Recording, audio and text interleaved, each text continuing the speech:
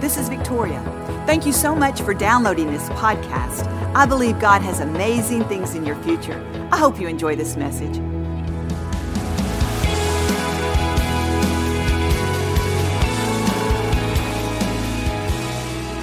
So how's your outlook on life today? Do you get up this morning ready to embrace the day? I believe that you did. But you know, there's too many people that allow their circumstance to dictate their attitude.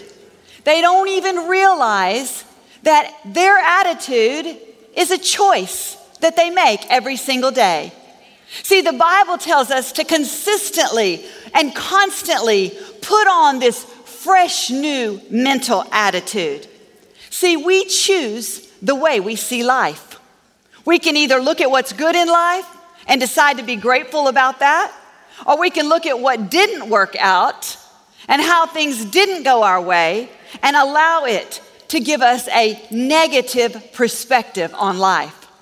We've all heard that saying, the glass half full or the glass half empty.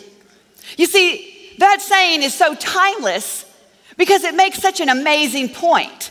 See, the water in the glass is the same amount. It's just how one chooses to see the water that makes all the difference in the world. I know this girl that kind of always had a bend towards negative. You could ask her, how you doing today? And it was almost funny. You could predict she was going to start telling you the things that were going wrong in her life. One day she said, I was late to work. I had to take my children to the doctor. The doctor didn't open till 9 o'clock. She said, now I have to stay late at the office because there's so much work for me to do. And you know, you're listening to this and it almost makes you grin because you're thinking you're kidding, right? Then she goes on to say, my house is a disaster when I get home late from work. My husband doesn't know how to work the vacuum cleaner. He doesn't know how to work the dishwasher, on and on. And you know, when you listen to this, you realize, you know what? She's probably got a pretty good husband. In fact, I know her husband, and he's a good man. He has a good job. He works hard. He loves to take the kids out on Saturdays, and she can have the whole house to herself. But instead of looking at the richness in her life, she chooses to look at the negative. And when you begin to focus on the negative, you know what you see? More negative. And when you see this negative, it's like swimming against the current. It's just a struggle. It's difficult and it's hard. I believe that we need to learn how to manage our thoughts. We need to learn how to rearrange our thoughts so that we can literally see what we have and then enjoy what we have. The other day, I walked past one room in my house. It's my living room. And sometimes when I go in there, I think, I don't like the way this room looks. In fact, I thought, I wish I could just get rid of all this furniture and start over. That would be so amazing. I found myself walking past the room several times, you know, as the days went on, and looking in there and having just a really negative attitude towards that room, almost like, ugh. And then I realized, I'm not going to be getting any new furniture anytime soon. So I better just go in there and rearrange the furniture. So I began shifting the furniture, putting towels under the legs of the couch. How many of you women done that? Pulling that couch, scooting everything around. You know, by the time I finally finished, I stepped back and I looked at that room and I thought, I like this room. This looks really good. I went and got myself a cup of tea, sat on the couch. I thought, I've never seen that piece of furniture from that perspective. That really looks good, the way that curves around there. You see, I was able to have a fresh new attitude about that room. I was able to see it differently because I rearranged it. And just the way I rearranged my furniture, we need to rearrange our thoughts. We need to push our thoughts around so our thoughts don't push us around. You know, when you get down and discouraged, you need to recognize what it is. And you need to stop and think, what am I thinking about? And I think oftentimes we need to rearrange our thoughts in simple ways. One, we need to be grateful, but sometimes we just need to change the atmosphere that we're in. Have you ever been working in the office and you're tired and you think, you know what, I just need a break. Maybe you need to walk outside and begin to look at the trees and the sunshine and the sky and the buds on the flower, the texture of the bark, and begin to just say, isn't that beautiful what God has created? To just stop and think about something differently. You see, I believe sometimes if we'll simply just change our routine, maybe there's some things that we're doing that we need to not be doing anymore. A friend of mine said that every day she would go out to lunch with the same group of people. And she loved her friends and all, but when she got back to work, it was just like, oh man, I've got half a day to go. She made this conscious decision. She said, I don't like the way I'm feeling about my job, how I'm just being so mundane about it. She said, I'm going to choose a few new people to go to lunch with. So she looked around her office and she asked some different people to go to lunch with her. In fact, she got a new little group. And she said, I had so much fun just getting in a new group of people, listening to their ideas, their jokes, the way they were. She said, I came back to work and she said, I had a new perspective. I was ready to tackle that day. It was so refreshing. You see, sometimes we just need to get a new outlook on what we already have.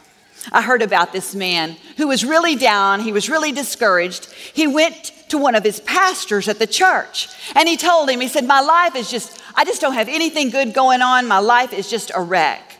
The pastor said, come on into my office and let's just sit down and talk a little bit. The pastor pulled out this legal pad of paper.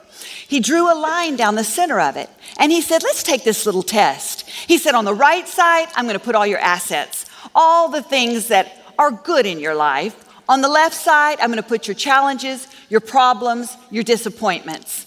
The man just kind of hung his head and he said, I'm not going to have anything right in my life.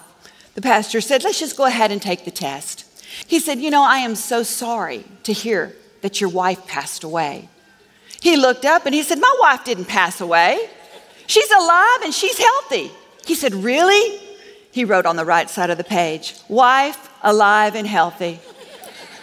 He said, that's a shame that your house burnt down. The man looked at him and he said, what are you talking about? My house didn't burn down. I'm living in my house.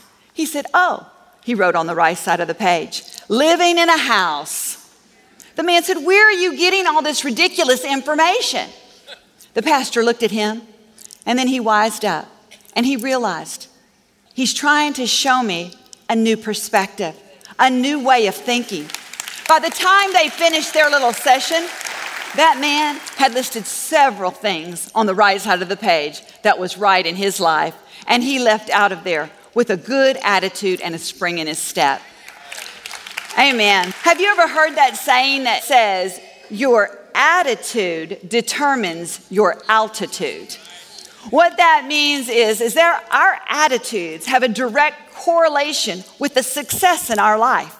Have you ever met somebody with just a good attitude? They always saw the solutions and not the problems. They felt like they could tackle anything. It makes you want to just be around that person.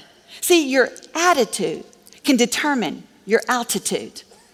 All of you know the story about Joshua and Caleb. They were 2 of the 12 spies that Moses picked to go into Canaan, which was the promised land that God had promised the Israelites when they left Egypt. And so Joshua and Caleb and 10 other spies were directed by Moses to go into Canaan and to spy out the land, to see what the cities were like, see what the people were like, look at the vegetation. He even said, bring back some of the vegetation so we can see what the soil is like and what it's producing.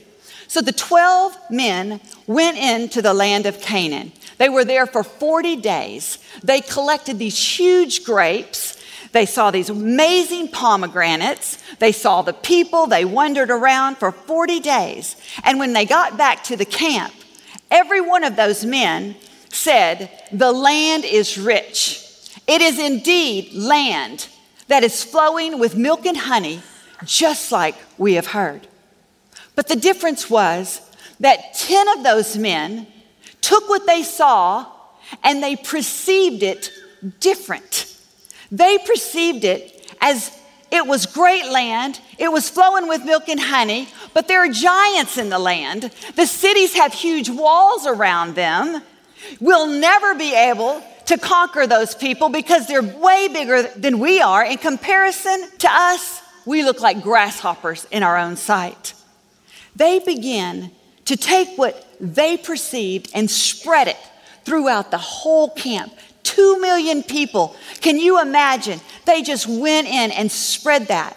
Well, when Joshua and Caleb said, we saw the same thing. The land is good. It is what God said it was. We need to go up right now and we need to take that land at once. And if God is pleased with us, we'll be successful.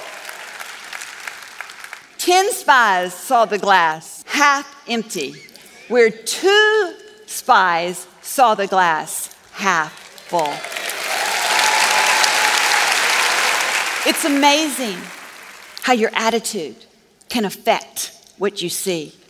Joshua and Caleb, although they had a good report, that good report was not good enough to diffuse the negative rumors that had spread throughout all the people.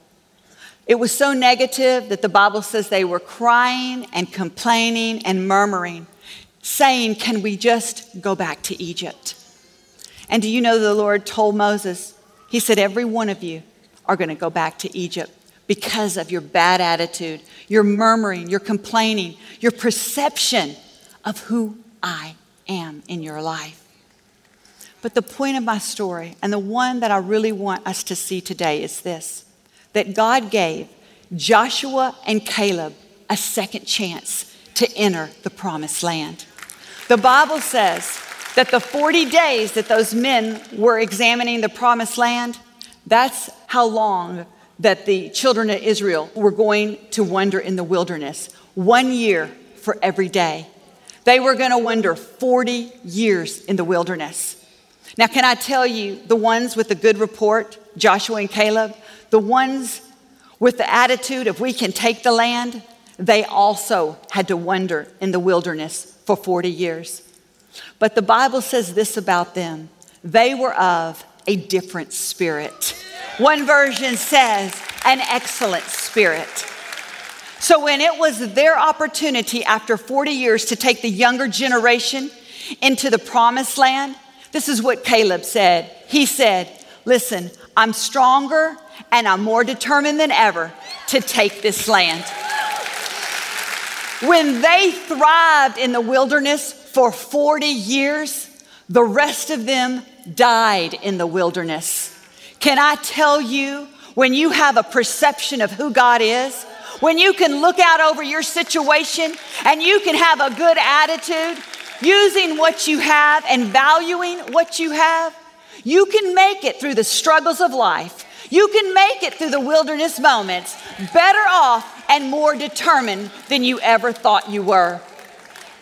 When Joshua and Caleb were about to go in, this is what they spoke to the younger generation. This was their mantra, their leadership vision. They said, guys, I can only imagine. He looked at all them and he said, choose ye this day who you will serve. He was saying, every day, choose your attitude. Every day, you can choose the way you see life.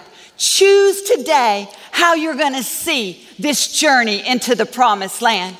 And he said, for me and my house, we're going to serve the Lord. We're going to choose to overlook offense.